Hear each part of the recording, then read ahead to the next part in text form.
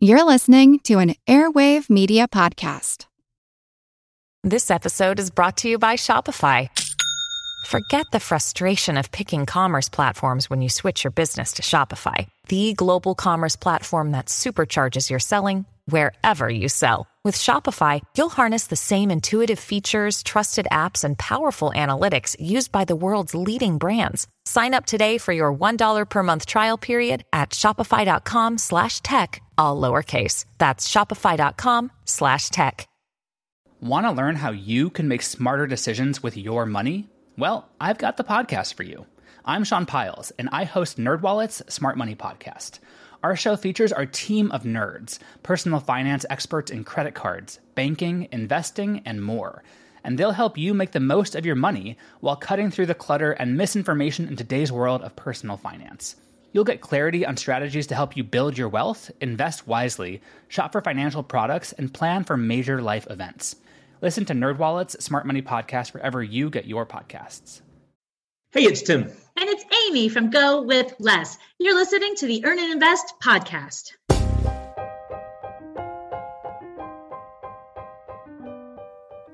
It was always the most awkward part of any social gathering. So what do you do for a living? The question sent me into a spiral of self-doubt and even embarrassment.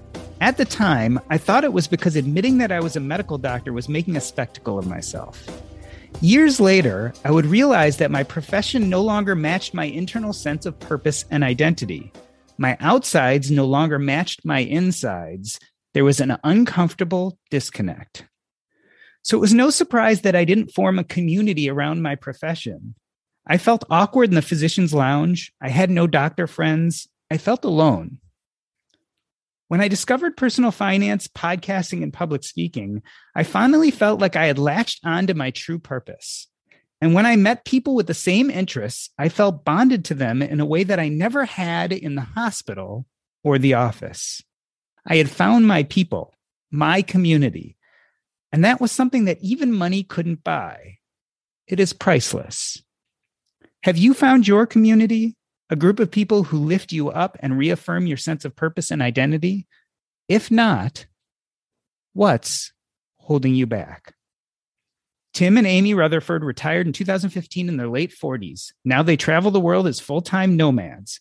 They share their experiences, make friends, and plan meetups in their Facebook group, Go With Less, Nomadic Life, Early Retirement, Travel Hacking, House Sitting, which has grown to over 3,600 members in a little over a year. Amy and Tim, welcome back to Earn and Invest. Amy, tell me, back in 2015 when you retired, did you feel like you were running away from something or running towards something? I'm going to say both. I had a very intense job. I retired from a career in business-to-business sales. I had weekly quotas, monthly quotas, sometimes daily quotas. And I would say that I felt like I was being whipped like a racehorse every single day. And I also would say that I thought that my kind of stressful career was shortening my life. However, I had some of my very best friends to this day were my coworkers, my bosses, my clients. So I didn't dislike everything about it, but I didn't like the intensity that I was required to perform. But I also wanted a life of freedom. So I was running very quickly toward this life of freedom. And it's been almost 7 years, and every day has been a blessing. Every day has been, I've had that freedom. I guess I had a little mix as well. So it's been a long time, so I can't even remember. So it's I wasn't necessarily thrilled with my job. And so, however, when I asked to leave my job, they asked me to stick around for a while. So I stuck around in this weird capacity for 18 months. Is that right, Amy? Yeah.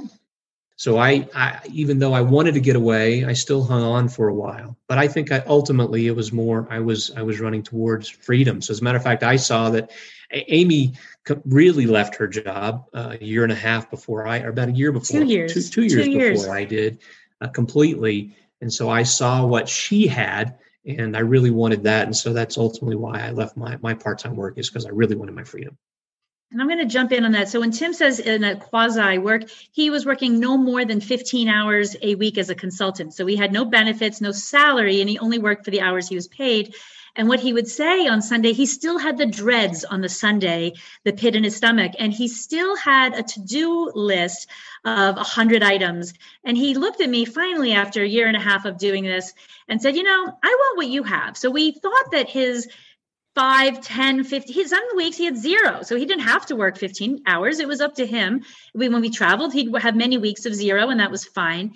So, but he still felt guilty. He said, I might have I don't have the hours that I used to have at my job, but I didn't let go of the mental piece of it. That's still with me. We would go to the movie at noon on a Wednesday, and I felt guilty about being there, even though I I was free to do whatever I wanted. I still had this weird obligation around the 15 hours a week that I wasn't even, it was weird. So I was happy to be done. Tim, tell me what your economics looked like back then. Were you pretty certain back in 2015 that you had enough? Was there any fear that maybe you would run out early? We thought we had enough money. And I still think even to this day, we worry about not having enough money. So we spend way less than what we can. We talk about on our channel about we were trying to spend about $36,000 a year. We just gave ourselves a raise. Now we're intending to spend about $48,000 a year. So from a safe withdrawal standpoint, we're under 3%. Way under 3%. So I still think we have this we don't know sort of scenario, even though we're pretty comfortable with what we're doing. I'm going to jump in here because I feel very differently. The math works, but that doesn't mean there's a mental piece to this. And we were on your show several years ago about withdrawing. And it's a very big deal to when you've been saving in one direction to not be saving and to be spending. That is a mental shift. And it's not, I don't think that I've just jumped the canyon and I'm on the other side. So as we just gave ourselves a raise, we aren't even spending 2% of our safe withdrawal rate. So we on paper, the math totally works. But the longer that we're away from work, the more we're not going back to work. And we have also found all kinds of hacks to make this life less expensive if we want it. But still, I think we're hardwired to be kind of careful and frugal about money. So even though the math works, it's 7 years later, it still weighs on me a little bit. I'm going to say our confidence ebbs and flows. And so at some moments I have more confidence than Amy, and some moments she has more confidence than me. And so it just sort of depends on the day. So sometimes when the market's not doing what it's supposed to do, then, or I guess it's always doing what it's supposed to do. When it's performing poorly, then it's like, I don't know, is this going to work? We've had this, you hear stories all the time about people who have long-term care requirements that cost them hundreds of thousands of dollars a year sort of scenario. And so that's something that's always weighed on us. We looked at long-term care insurance years ago and it was kind of unaffordable, but, and not very good. It seemed. Amy, talk to me about the nomadic piece. I mean, when you decided to leave your jobs in 2015, was being a nomad even part of your thought process? And if not, when did you develop that idea? We have thought back then when we left, we did think we might be nomads. And then when we settled into some sort of a routine back in 2015, we still had a daughter who was just entering high school. So we had a routine. We went to the gym, we made our dinners and all that sort of thing. And what we realized in the early days of our retirement was that we really liked being at home. We liked a routine and we liked being out on the road and traveling. So we thought we'd do about 50-50, like a month out, a month home, a month out, a month home. And then something changed. In 2018, we were planning 9 weeks in Europe. Our daughter was off working at summer camp and she was gone for the whole summer. So I was very engaged with planning that. It was maybe like 8 cities or something. And I said, and one of the cities was a month, it was a house sit. So we were in world capitals for 3 or 4 days in Budapest, 3 or 4 days in Vienna. And I said, there is a lot to see around, not just in Budapest and all these cities, but around. And we can't get out of the city, but we don't have enough time to do these huge cities. And I came to Tim, I said, let's cut out our home so that we don't have enough time to see everything we want to see in our lifetime. We want to go back almost everywhere we've ever been. So we're never crossing anything off our list is what we've learned. And I said, let's just cut out the middleman. Let's cut out the couch. And he said, let's do it. He didn't even have a question or skip a beat. And we've been on the ride ever since. So, yeah. So also, we had a home that was paid off 100%. And on that paid off home, we were spending about $1,000 a month to be in this paid off home. So we figured if we had the equity out of our house in our toolkit, as well as this extra $1,000 a month, then that helped fund our nomadic lifestyle. Also, the house sitting really factors into keeping our price point low for being on the road. So, but basically, those two things, the equity out of our house and the extra $1,000 a month that we wouldn't be spending, helped us a lot. Amy, talk about the economics of being a nomad. How does it match up to your expectations before you started and your actual cost now that you're on the road? Well, the biggest factor here, no surprise, is COVID. So we sold our home January of 2020, ready to go. We had not only flights, but also some house sits, not entirely house sits, booked in Tokyo, Malaysia, Scotland, Spain, all of that canceled with COVID. And as soon as things started canceling, we realized that our budget was going to go through the roof because now we would have to be paying when we were going to be staying for free at house sits. Well, that's not really, our budget did not go through the roof for 2020. However, Airbnbs, what we found in the places that we're looking are about double. And that was not expected. And that's a big part, maybe the reason why we have given ourselves a raise, because it's been very stressful to try to find accommodations at $3,000 when you're paying for accommodations. And we like to go out to eat. We spend quite a bit of money on that sort of thing. Our lodging costs last year were actually very low. So it wasn't so much. So it was the potential. So when we were looking to have to pay to be in places when we were in house sits for 70% of 2021. So our lodging costs were very low. But as we were looking to potentially pay to be in places, it was going to cost us $4,000 a month to basically be in a place where we wanted to be in the States. And so it wasn't looking too pretty. Our biggest thing last year that really hurt our budget was healthcare cost. Amy had some surgery, and even though we had a highly subsidized ACA plan, we blew through her deductible, and so that was our biggest ouch last year. I'm going to say our nomadic math is working sort of like we intended for it to work. So and we haven't had to eat rice and beans or ramen noodles to sort of make it work. So it's working for the most part like we planned. Yeah, it's still surprisingly affordable. And we also, because of COVID, we were in the United States. That wasn't our plan. We were supposed to be in Southeast Asia, Eastern Europe, Latin America, and we have only been able to get to Mexico, which has helped. But we were in the United States for about 18 months since we retired. None of that was our plan. And that was a much more expensive place to be, especially with inflation.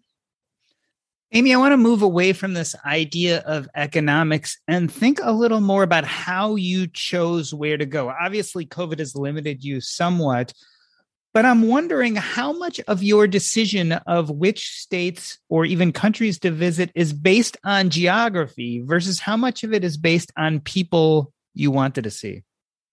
I think the number one thing it's based upon is the weather.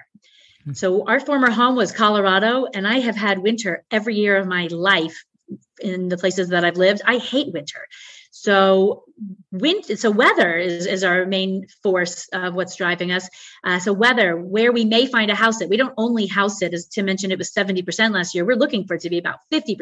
So if we find a great, nice house sit, that might move us in a direction. There's kind of, we call them like these what do you call tent poles almost, like something that sticks in the ground that we build around, and then we just move from there. So when we were looking, so Mexico was an easy place for us to get into. We had a house sit that was on the books actually from 2019. We had a house sit from Thanksgiving 2021 that just ended right after New Year's Well, we were planning around that. So it kind of organically grows. And sometimes, our good friends wrote some blog pieces about their time in Guadalajara. That's where we are now. It sounded like a really nice place to be, and that affected why we're here. We have other friends who needed a place to go. They came here because we were here. So I think nomad, sometimes it helps if you're looking at 4 places and you have friends in one of those places.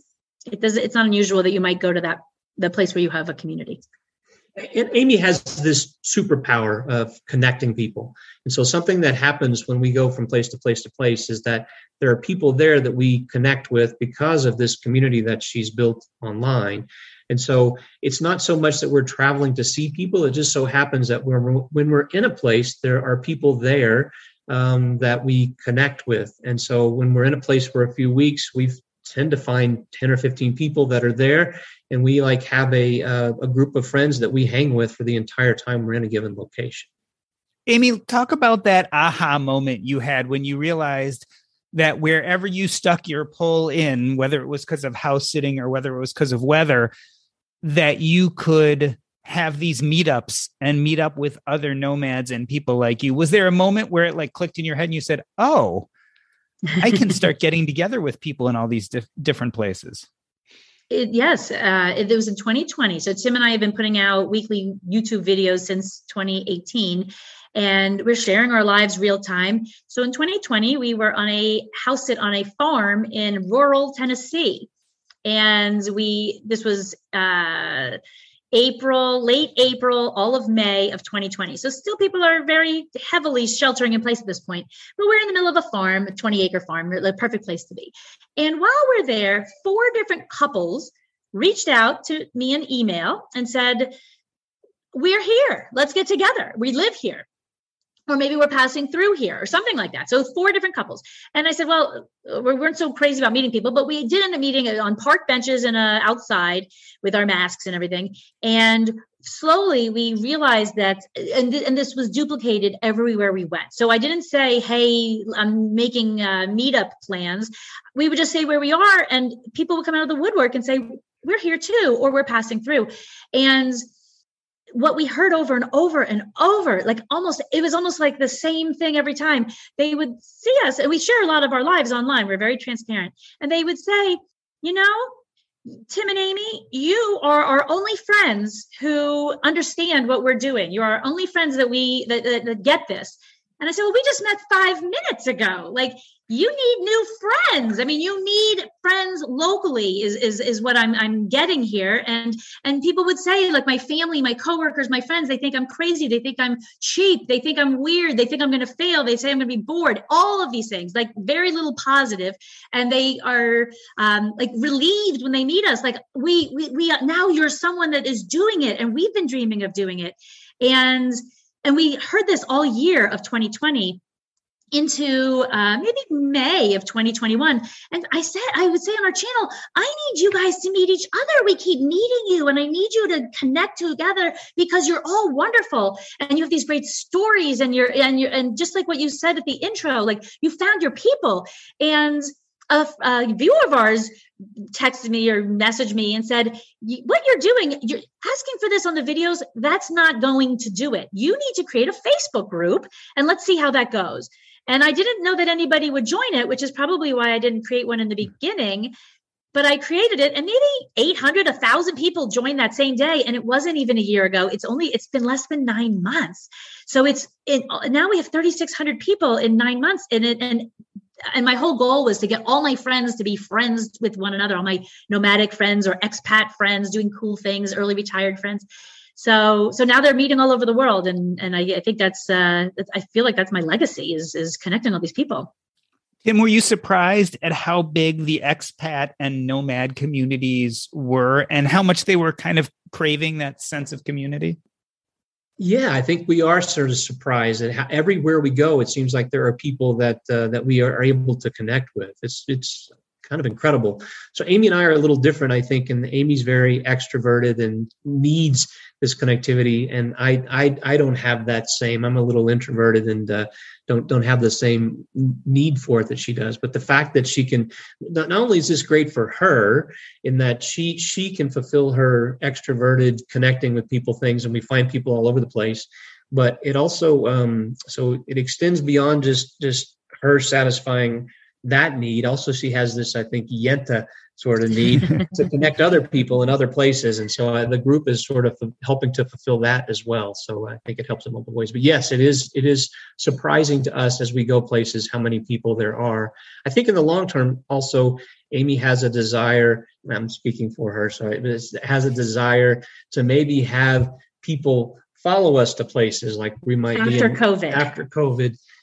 Be in Skopje and have a group of people join us in Skopje and be there for a week or two together to sort of have these summer camp-like experiences within just a group of friends hanging out and doing the fun things that there are. No PowerPoints, but just doing the things that there are to do in a given place.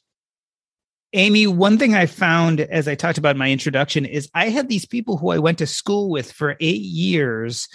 I had become doctors like them, and yet I found no real sense of internal connection. When we were in the same place, we'd have nothing to talk about. When I discovered things like podcasting and personal finance, I would go to these meetups and feel like I was people's best friend within the first 5 minutes. Talk about being a nomad. Is that an instant connection when you meet new people? So I have always been able to connect with people really easily. And I think that's why I did so well in sales. Clearly, that's why I did. I am meant to connect, whether it's a product I believe in with a customer or friends, like that's my thing. So just like, but because we do share so much of our lives, people who kind of don't get it. But those who do really do. And that's the people that I'm looking for. That's who I'm looking for. So it's incredible because we're sharing so much of our lives online. They really do know us. So they say, like, I feel like I know you. And it's not like fake. It's like, yeah, you know us. As a matter of fact, they know a lot more about our lives than Tim, because Tim may forget what happened like 6 months ago. They're like, do you remember what you ate 8 months ago? Tim's like, no, I don't even remember recording that video.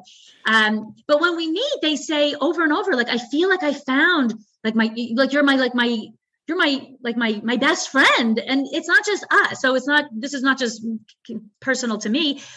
People are writing me over and over saying, like, I found my best friend through this group. And what I'll tell them is, just a heads up, like, that isn't random. I've met hundreds of people in this group. Almost all of them are amazing. Keep going. So you think you have found your one best friend. Well, guess what? There's like dozens more, hundreds more around you. So get engaged in the group. The more you're engaged, the more you're going to have these connections. And we talk about things that normal people don't want to talk about. We talk about spreadsheets regularly, and most people would think if you think that sounds awful, then this probably isn't your jam. But a lot of people love talking about that stuff. And if you do, then you found your people.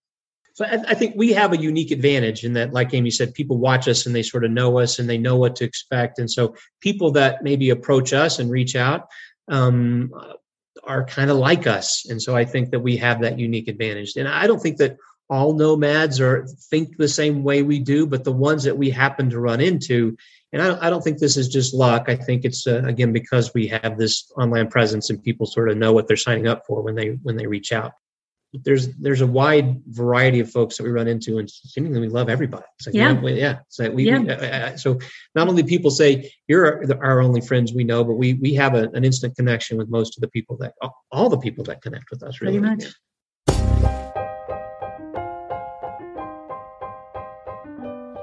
We're talking with Tim and Amy Rutherford, who retired in 2015 in their late 40s. Now they travel the world as full-time nomads. We're going to take a short break. I'm Doc G, and this is the Earn and Invest podcast.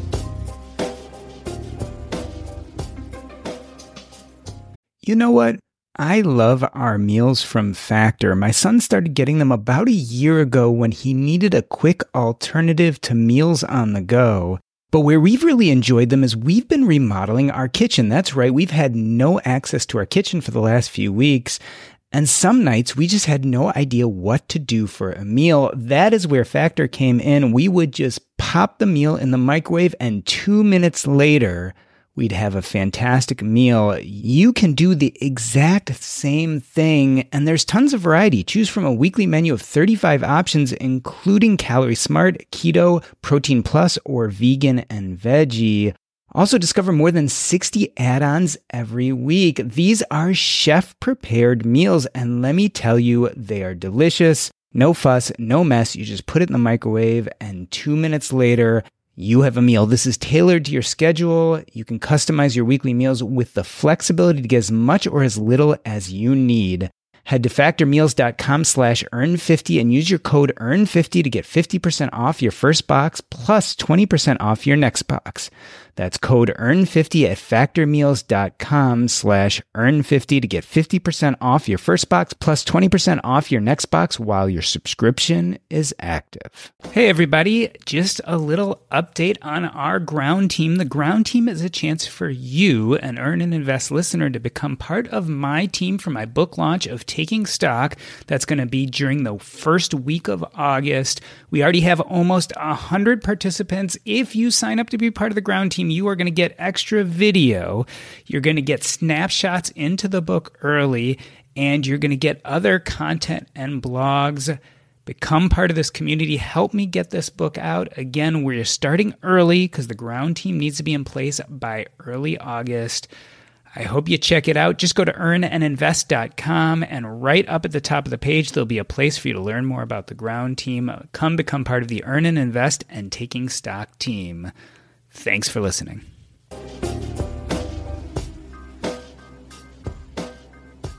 Let me reintroduce you. We are talking to Tim and Amy Rutherford. They are the creators of the Facebook group Go With Less, Nomadic Life, Early Retirement, Travel Hacking, and House Sitting. Amy, you described how a friend said, hey, if you really want to connect with people, you need to start a Facebook group. At that time, you had a blog as well as a YouTube channel. Tell me the difference. What did it feel like to do the Facebook group, and how did it change your interactions with people?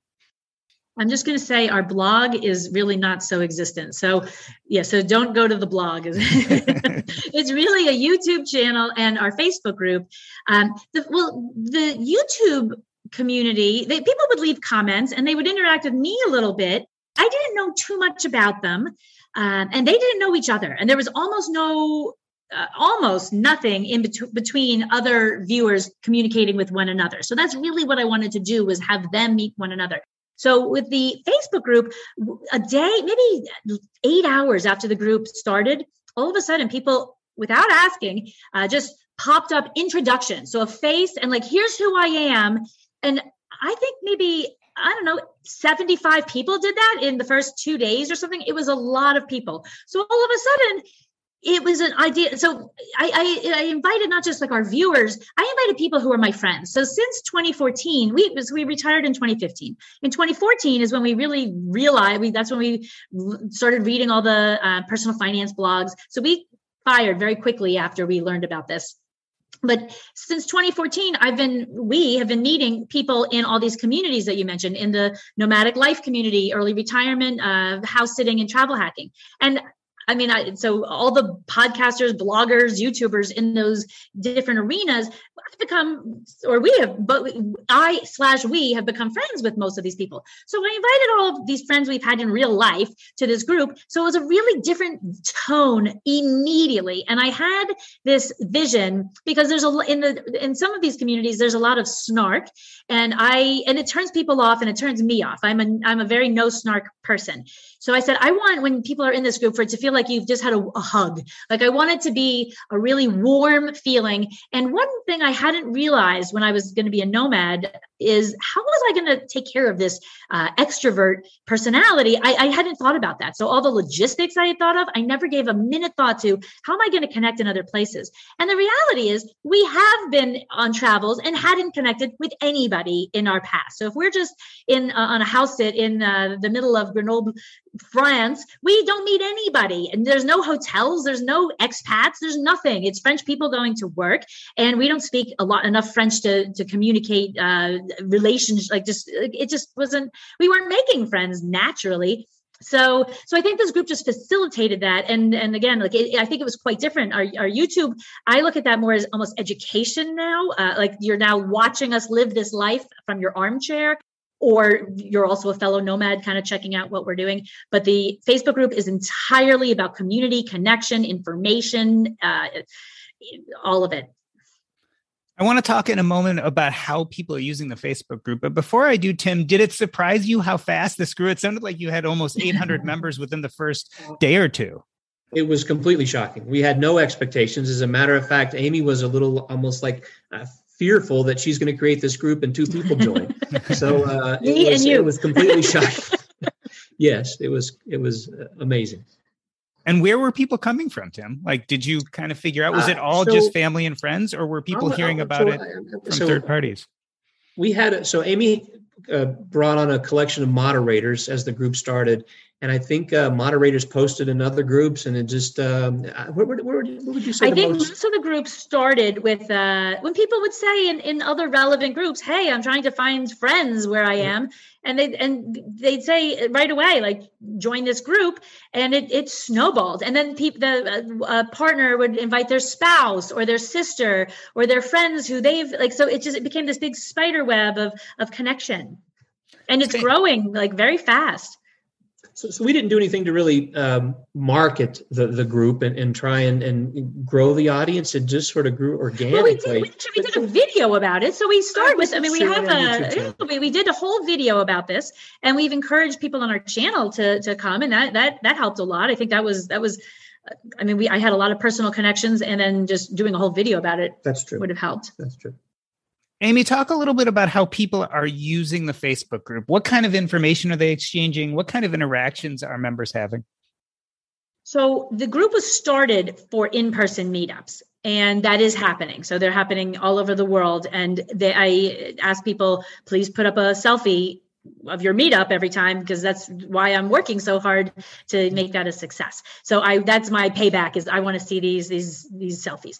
So, and it encourages everyone else to like, oh, this is working. I'm going to be able to meet friends through this if I use it appropriately. But then what I was surprised by is all the information sharing. So many in the group are already like us or way beyond us. They've been nomads for 8 years. They've been early retired for over 10 years. Or like so what's really cool too is, even though there are subject matter experts in any one of these 4 umbrellas that we represent, each one of them has things to learn about the other umbrella spokes, and they're interested. So one of our good friends who is a full-time blogger in the travel hacking space, he's going to become a part-time nomad any week now. He's going to have support in the nomad piece of that. And house-sitting friends some of them aren't very good with money, and they're planning their retirement. So now there's people who are really good with money in the group. So it turns out I have learned that someone in that group has experienced anything you need an answer to. So if you want to know about how to get to Antarctica on a cruise affordably, post it, and there will be many people who have done this and have great, helpful information. And people are it's incredible. People have been so free with the information. It's the engagement is sky high. I've had some people say, I think it's getting too big. And I understand that. That's why I had so many moderators, 10 moderators, just to make sure that we don't have a lot of stuff in their spam. But what I think is, if we're going to be in Scope G, and I need to have there needs to be some mass in number here, so that wherever I go, I have a community. And I don't know that we're in popular places. We're in Mexico is not a hard place to there's a lot of expats in Mexico, but there's not a lot of expats in, Sofia, Bulgaria that I'm going to know. So now the bigger the group is, as long as we can keep that, the snark level down, which we have. I think Amy's also done something really smart to sort of encourage engagement, in that every week she profiles somebody, a member of the group. And so I think that encourages people to be engaged, because there's just this, the people in the group. And so I think that was a smart thing that she sort of done to sort of drive engagement with the group. Amy, I want to focus on this idea of in-person meetups, because you've mentioned it a bunch of times. And a lot of people create online communities because there is no expectation of in-person meetups, right? Maybe people are in disparate places. Maybe people are introverts a little bit like Tim, and they don't necessarily want to go out all the time and meet new people. Why was this idea of face-to-face meetup so important to you? I think it's what you said at the beginning. So would you have had that same connection? Would you have had that same feeling if that was in a Reddit group? No, definitely not. That's why. And I'll give you an example. So, I mean, I've met most of these people. I started with them in YouTube comments, on email, in Facebook comments, things like that. So that's where we started our relationship. But we'll go out for lunch with somebody. We had a lunch this past summer. It started at 11 in the morning and it ended at 10 at night because we were tired. It was an 11-hour lunch. And that is normal. So today is Tuesday. Today's Thursday. On Tuesday, we met a brand new friend here in Guadalajara for lunch. We were with him for maybe 2 hours. We talked about spreadsheets. We talked about all kinds of cool things. He said, "There's only one other couple I know like he's like us." He said, "You're only the second couple I've ever met who does this in person." And we had so much fun with him. We said, "Oh, we're going to meet with other Nomad friends tonight for dinner and a movie. Why don't you join us?" He's like, "I would love to. My New Year's resolution was to get more engaged, have more of a social life." So, well, you met the right girl. So we were with him all day. We had a great day with him, and he's been really helpful for us because we're looking at Mexican residency and have a lot of questions. We're new in Guadalajara here for 7 weeks. He can answer all this. So he's a local person. It's not just a one-way friendship. It's hopefully a two-way kind of thing. So Tim, you're the introvert. Does it ever get awkward? And then you ever go to one of these meetups and it isn't smooth, or you don't have something to talk about? You haven't realized that. So yeah. No, I actually like the connectivity that Amy brings for us. I enjoy it. So it's not like I just dread going out and seeing these groups of people. It's just not something naturally for me that if Amy weren't in my life, I think I would live in a hut somewhere in the mountains or something. I don't know, or maybe on a beach. But I certainly appreciate what she brings to the table. It's just I don't have the same needs that she has to have this connectivity, but I appreciate having the connectivity. Amy, I noticed on the Go With Less Facebook group, there was a word cloud, and a prominent place in the word cloud was diversity, the word diversity. Tell me about the diversity of the Go With Less Facebook group and the kind of people you've been meeting. I love that is what stood out, because I think that's my favorite part of the group is the diversity.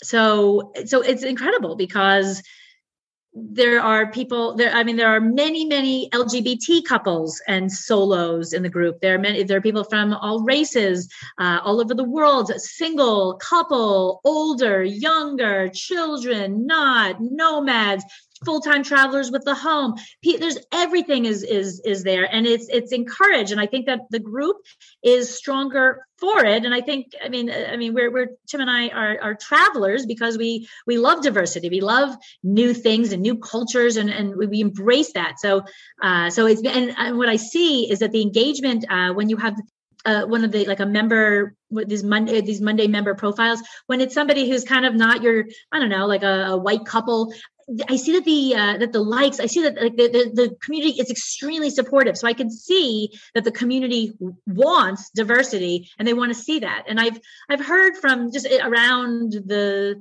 interwebs and around the personal finance space that everywhere doesn't feel so inclusive. So that's something that I've always been about, inclusivity and diversity. And I'm really glad that it's represented so well. Tim, it's clear to me through this conversation that Amy was a little bit more of the driver with the Go With Less community. Look at your life today. How much of a role does the community play in your life?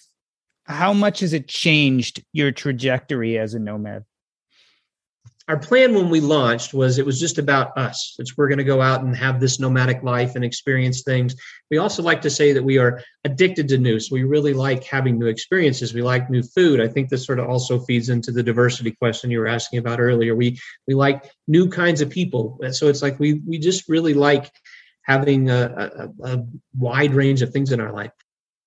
So when we meet people, maybe even just for a long lunch, it's not unusual that we have this instant connection, and we talk about, let's plan future. Like we like to say about a month and a place, and we'll say, let's keep, like, we're, now that we're in touch, we're regularly in touch, and now we're looking at our future stops with these people in mind. So to say, okay, like it's life is better with this community, not this, like with community, and we find that our favorite activities are one we love. We have a long time, we're together 24/7. So we love our time together, and we do have alone time together. But when we are with people, there's like this buzz. I mean, it's fun. It's like literally summer camp for nomads at all times when we're with people. So yeah, so the fact that we try to get this going, COVID is putting a bit of a damper on it, but we've had quite a bit of it lately in Mexico, where we have cruises, and people are on other viewers. We're going to be with them on the cruise, and I think that'll be just really great. So I think the trajectory is, I think now we're planning with the idea of others in mind, where before it was just the two of us.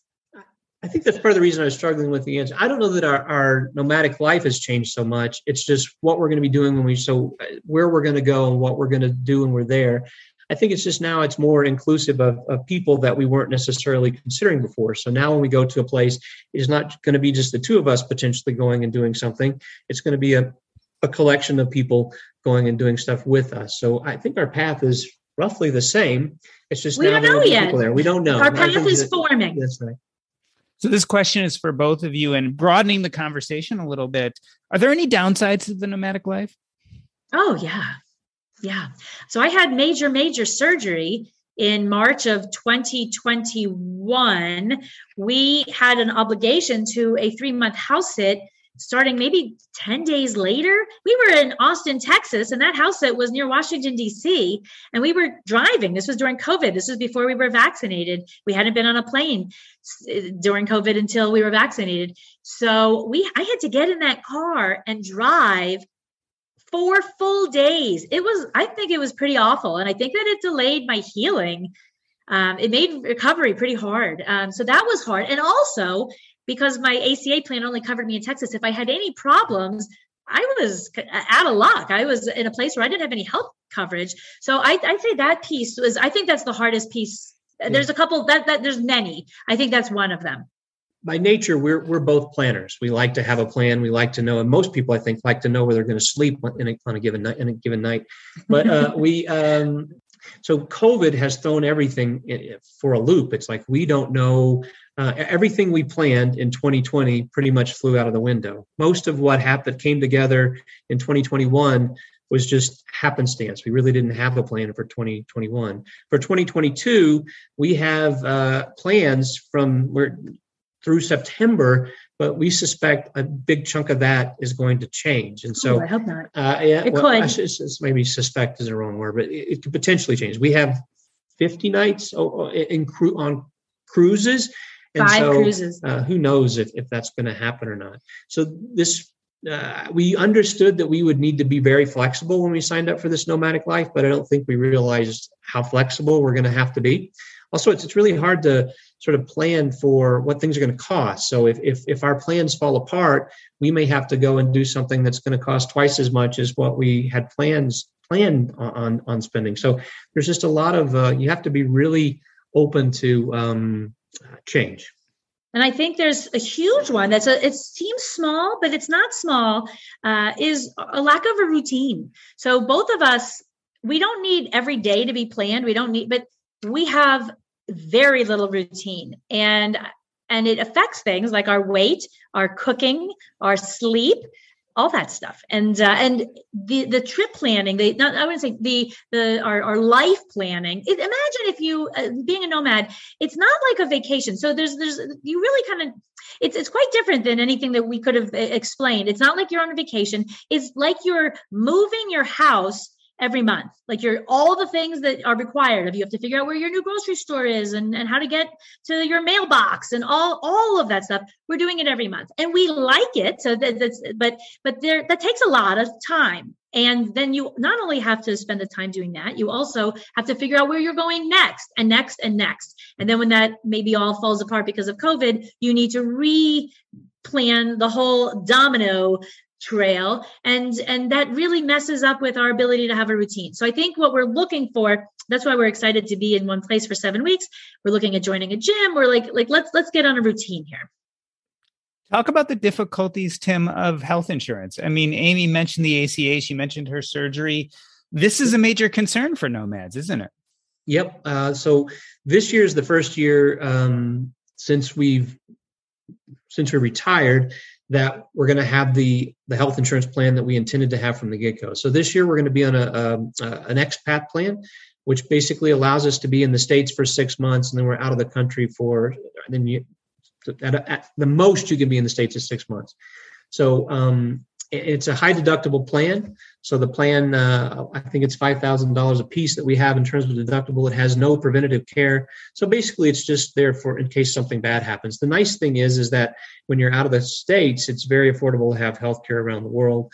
But before we had the plan that we have this year, and the other problem with healthcare is that you really you can't, so unless somebody's filed a claim, they don't know how good or bad insurance really is. And so most of what you read online about insurance is about how cheap the premiums are. So there's not the customer service signing up. Right. So there's not a whole lot of value in that information. And so until you can find someone who's actually been on this insurance plan, had an incident, has filed a claim, it's really hard to know. So the insurance that we signed up for through a broker. And the broker assured us it's going to be fine insurance. But again, we only have the broker's perspective. Prior to this year, we've had ACA plans, which we were able to have highly subsidized because we have some control over our income. So that was nice. And we've also been on Liberty Health Shares. Liberty Health Shares, a health sharing ministry thing, which we weren't necessarily fans of. So we've been through the gambit when it comes to health insurance. But we think this plan that we're on this year will be our long-term solution for healthcare. So, Amy, tell us what the future looks like. How are you going to decide where to go over the next year, and where do you expect to be? Well, we have shared many times that one of the biggest lessons we've learned from this life is not to plan so far in advance. We're planned through New Year's and it's January. We're planned a whole year out. So but things fall in our lap. Well, we're September, and then we have like 4 weeks in the States, and we just don't know the order because we are going to a conference. And the only reason we don't know we have a lot planned, and then we're planned again November and December. We know where we'll be. So, but things fell in our lap that were too good to turn down. So we were offered house sits in Spain from our viewers. We have a house sit in Edinburgh. Look, we're taking those. We have cruises. These 5 cruises.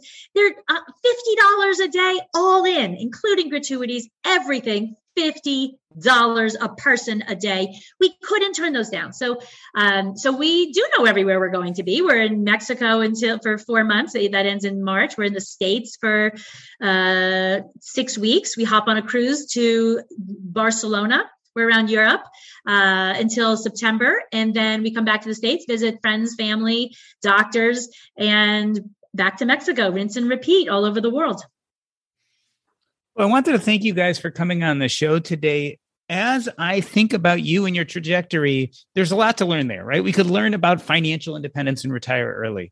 We could learn about the nomadic life. But what really caught me about your story is what you've done with Go With Less. I remember when you guys first went online with the Facebook group, and I think I was a member within the first 24, 48 hours. And just watching the numbers jump up so quickly. I have my own Facebook group for Earn and Invest. And let me tell you, my numbers did not jump up that fast. But what was so exciting about it is just seeing how people interact in the community, seeing their pictures, seeing the exchange of information. I knew it was something I wanted to talk about here. That sense of community, I truly believe, is what makes the finances worth it. And I've said this before in my own personal journey, and I believe your journey too points to the same fact, is when we figure out our finances, we're much better at figuring out who we are as people and what our identity is. And when we do that, we tend to find community. So watching what you've done with Go With Less has shown me how you've built this wonderful community around you. And it's impressive, and it's a joy to watch. I wanted to end this episode the way I end every episode, by asking you what is up next in your life and where we can find you. Amy and Tim, first of all, tell me what is up next with the Go With Less community on Facebook. I think we're just growing. We're in a good spot. So there's something every day happening. I post every single day, like share. So every Thursday, today we're recording on a Thursday, is show me a photo from your week. And that is my favorite post of the entire week, because people are all over the world. It's so inspiring. I thank goodness we can finally get on a plane, or else I'd be jumping out of my skin. So I think kind of more of the same. Things are busy, and we're not looking to bring new crazy things in. Right now, I think we're trying to calm down a little bit. It's been kind of crazy for us for the past 6 months. So again, I think staying put for 7 weeks and just taking a deep breath is the moment that I'm in. I think so. So there's also some potential. And so I brought this up before that there's tools out there that we might be able to work on that make it easier for people to connect outside of sort of Facebook. So we're trying to figure out how that might work. We have some friends that own some like intellectual property that they're potentially willing to share with us that makes it so that we can allow people an easier mechanism to connect outside of our group per se. And Amy, if people want to learn more about you or ask you questions, what's the easiest way to interact with both of you?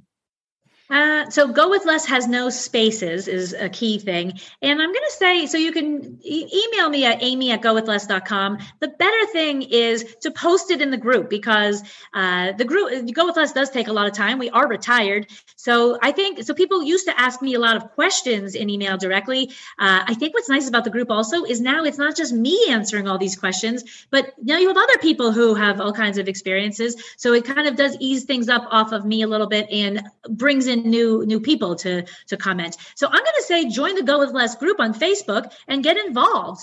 Put we call them a member introduction up. Share your story. Start posting. Start asking questions. Start liking, and soon, like that's the best way. And I'm crazy engaged over there.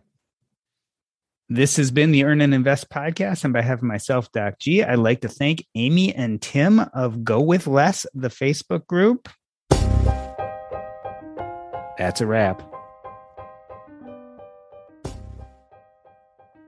Have you been considering investing in real estate? If you have, the best place to go to learn about this asset class is the Real Estate and Financial Independence podcast with Coach Carson. Here, Chad, aka the coach, talks about real estate and gives you all the tips and tricks. But not only that, but he has guests on real proof of concept about how to reach financial independence by mastering this tricky asset class. Check him out, Real Estate and Financial Independence podcast with Coach Carson. It is a must listen to if you think real estate is going to be part of your financial holdings. The easiest way to get there is to go to CoachCarson.com. Again, CoachCarson.com. Take a listen. You won't regret it.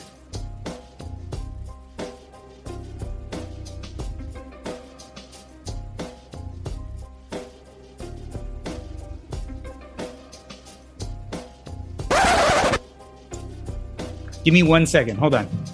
I'll be right back. Fix your laundry. That wasn't enough time to do laundry. I had to just open the door so that we have someone who's gonna do the laundry, not me, and I just wanted to let them open the door so they knew they could come down. Anyway, so was there anything we didn't talk about that you guys wanted to cover? No. This is not a big deal. I've been doing something like this since my early 20s. I'm 53. So this is not like, this didn't come out of nowhere. I've been doing some version of this, not online, but like all over the place my whole life. What do you mean? Forming communities? Yeah. So I've been forming communities since I've been, I guess, like 25 years old. What was the first community you formed? So in Manhattan. So I left Boston because it was so unfriendly. I moved to Manhattan and I left Manhattan. I said, I can't have any more friends in Manhattan. Like, holy cow, this place is so friendly. No one's thinking this about Manhattan. But it was true. And so this is before the internet. So I would go and I would make these calendars. In the summer, there were so many cool free things. I was not like being frugal would not have been cool in New York in the 90s. And I would have been super weird. And so, but I did have these handwritten calendars of here are all the free things happening every day in the summer. every day there were like 4 things. So like maybe Garth Brooks is playing in Central Park, or the opera is playing in Central Park, or some Lincoln Center every day had a live band with different dancing every day outside, every music, all kinds of stuff, movies. And so I would get groups together, like, let's go see the movie. And so I think it started with that. So I'd pass out my paper calendars to friends to be like, here's the stuff to do. When I met Amy, she was leading this group in Denver. It's called Meet in Denver. And there are about 4,500 people in Denver. 4,500 people in this group it was sort of similar to what Meet Up is, but it was more just about social stuff for the most part. Do you know Meet Up? Yeah, I've seen Meet Up before. So Meet Up is really specific. So you can be like, this group is pug readers who like pug owners who like Jane Austen. Really niche. The Meet In started at the same time, but it was the exact opposite. It's this huge group of people, no niche. Get together and go to a movie. Get together and go bowling. Have people over for wine tasting. Go skiing, go hiking, go on a road trip, do whatever. And I found that when I was divorcing my first husband, and I ended up leading the group, and I would host like 15 events a month in that group. And all of my best friends were in the group. So I'd see my friends all the time. And it was hard because I had transplanted to Denver and then got divorced. So I didn't have any friends. So that group helped me. When I first met Amy, she was like an independent contractor. She was a recruiter. And so she was really too busy with her social group to do her recruiting job because she was busy with this group of 4,500 people. But I had a lot of drama. So that's how I knew. People would say like, these men are hitting on the women. I'm like, what? Like, you're adults. I don't have time for that. So I had all the craziness that came with that. And that was a free volunteer thing. And the folks, so to this day, when we're like back in Denver and we meet with this group of people, they'll be telling Amy, you were the best at this. So it's like the people that led it after, she regularly gets like kudos from people that are still friends of ours from the group about how great it was when she was leading the group. So, I've always been into groups. She's wired. So when I say this is a superpower, that isn't just me being her loving husband. It really is her superpower. Is Go With Less different than any of the other groups you've done before? I mean, certainly it's international, right? So that's a big part. It is, because just like what you said, so the thing with this Meet in Denver, there was no commonality. You're in Denver. That's it. So these weren't your people per se. Yeah. And I know I have been taught we don't say tribe anymore, which hurts my I get it. That's not cool. I get it. So I'm PC, but like we are finding our heart people here. But when we meet the people who are doing like this kind of cool, they're just living life differently. Is like we want to know, where have you been? Where is it affordable? Where are you staying? How are you traveling there? Where are you getting around in? Where are you eating? All of this. And there's like this, and you want to not know that for just one place, but like the 60 places you've been, you want to know where you've been. I want to know where, like, it's like we have unlimited information to share. That it's at a whole other level. And I think it's because we're sharing something that's of value. It's not like we're just sharing our kids are in school together. Our value is we're looking to live life. We're looking to get the best out of life. We're looking to live life on our own terms. We're like, freedom is a big thing. Experiences over stuff. Life is short. Like do your financial work, but then like make the most of what you've got. I think so. Like we were talking earlier about sort of the challenges that we have with our nomadic life. The nice thing about meeting people who are doing the same thing is a lot of the challenges that we face, maybe they've already been down that road. And so there's great, we get great value out of connecting with people. So I guess this is something where it's not just about the social interaction, but it's like we find out about some new blog or some new investment or some new place, or every time we're with a group of people, so like Amy said, the guy that we met here in Guadalajara, he became a resident of Mexico. And so that process is something we're looking at. And so he had a lot of guidance for us. And so he turned us on to a bike sharing program here in Guadalajara. And so we've already signed up. So for $20, we'll have access to bikes in Guadalajara for the entire year. So there's a lot of value that we get from the community. I don't even know how to. You to get engaged in the community. Yeah. I mean, I've thought this a long time, and I've just lately been better at putting it into words. But when you start actually finding your own sense of identity and purpose, the communities you form based on that are just so much stronger than the communities you form based on location or based on whatever, based on the fact that you both have kids who are at school at the same time, right? So you have those communities, but it's a whole different feeling when it's actually communities based on who you are and what you really dig. And I found that certainly with personal finance and podcasting and writing and all those kind of things. And it sounds like you guys really have kind of with the Go With Less group. So it's pretty cool to watch. I'm going to take it a step further is because also what you and us collectively, what is at your core is something that is not conventional. Mm-hmm. So you're not just like passionate about like it is something that other people, your doctor friends, think you're insane. Yeah. They think they don't get you. They think you're crazy. They think you're crazy. And like, there's someone you might want to interview. She's a friend of ours. She was an ME. So she was an MD, a medical examiner. Mm-hmm. I think she was like at her residency, like she finished, she quit medicine.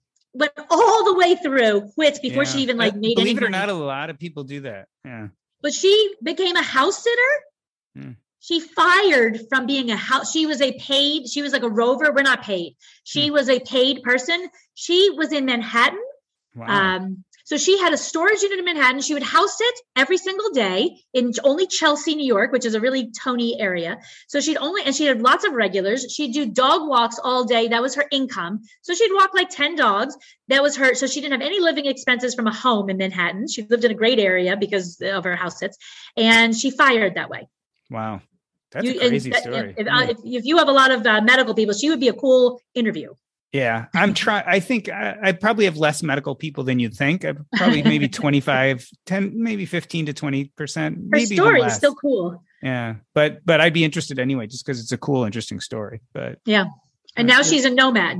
Oh, wow. Well, thank you guys for doing this. I definitely wanted to talk about community, and I thought you guys were the perfect people to do it. So thanks for coming on. I will edit this up and 4 to 6 weeks, most likely, something like that. And I will send you a copy before it goes live. Perfect. And then I'll promote. Awesome.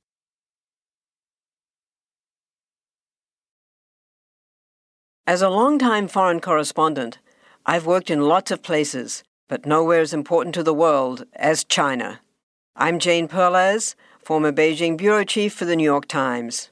Join me on my new podcast, Face Off, U.S. versus China, where I'll take you behind the scenes in the tumultuous U.S.-China relationship. Find Face Off wherever you get your podcasts. It feels really good to be productive, but a lot of the time it's easier said than done, especially when you need to make time to learn about productivity so you can actually, be productive. But you can start your morning off right and be ready to get stuff done in just a few minutes with the Inc. Productivity Tip of the Day podcast. New episodes drop every weekday, so listen and subscribe to Inc. Productivity Tip of the Day wherever you get your podcasts. That's Inc. Productivity Tip of the Day wherever you get your podcasts.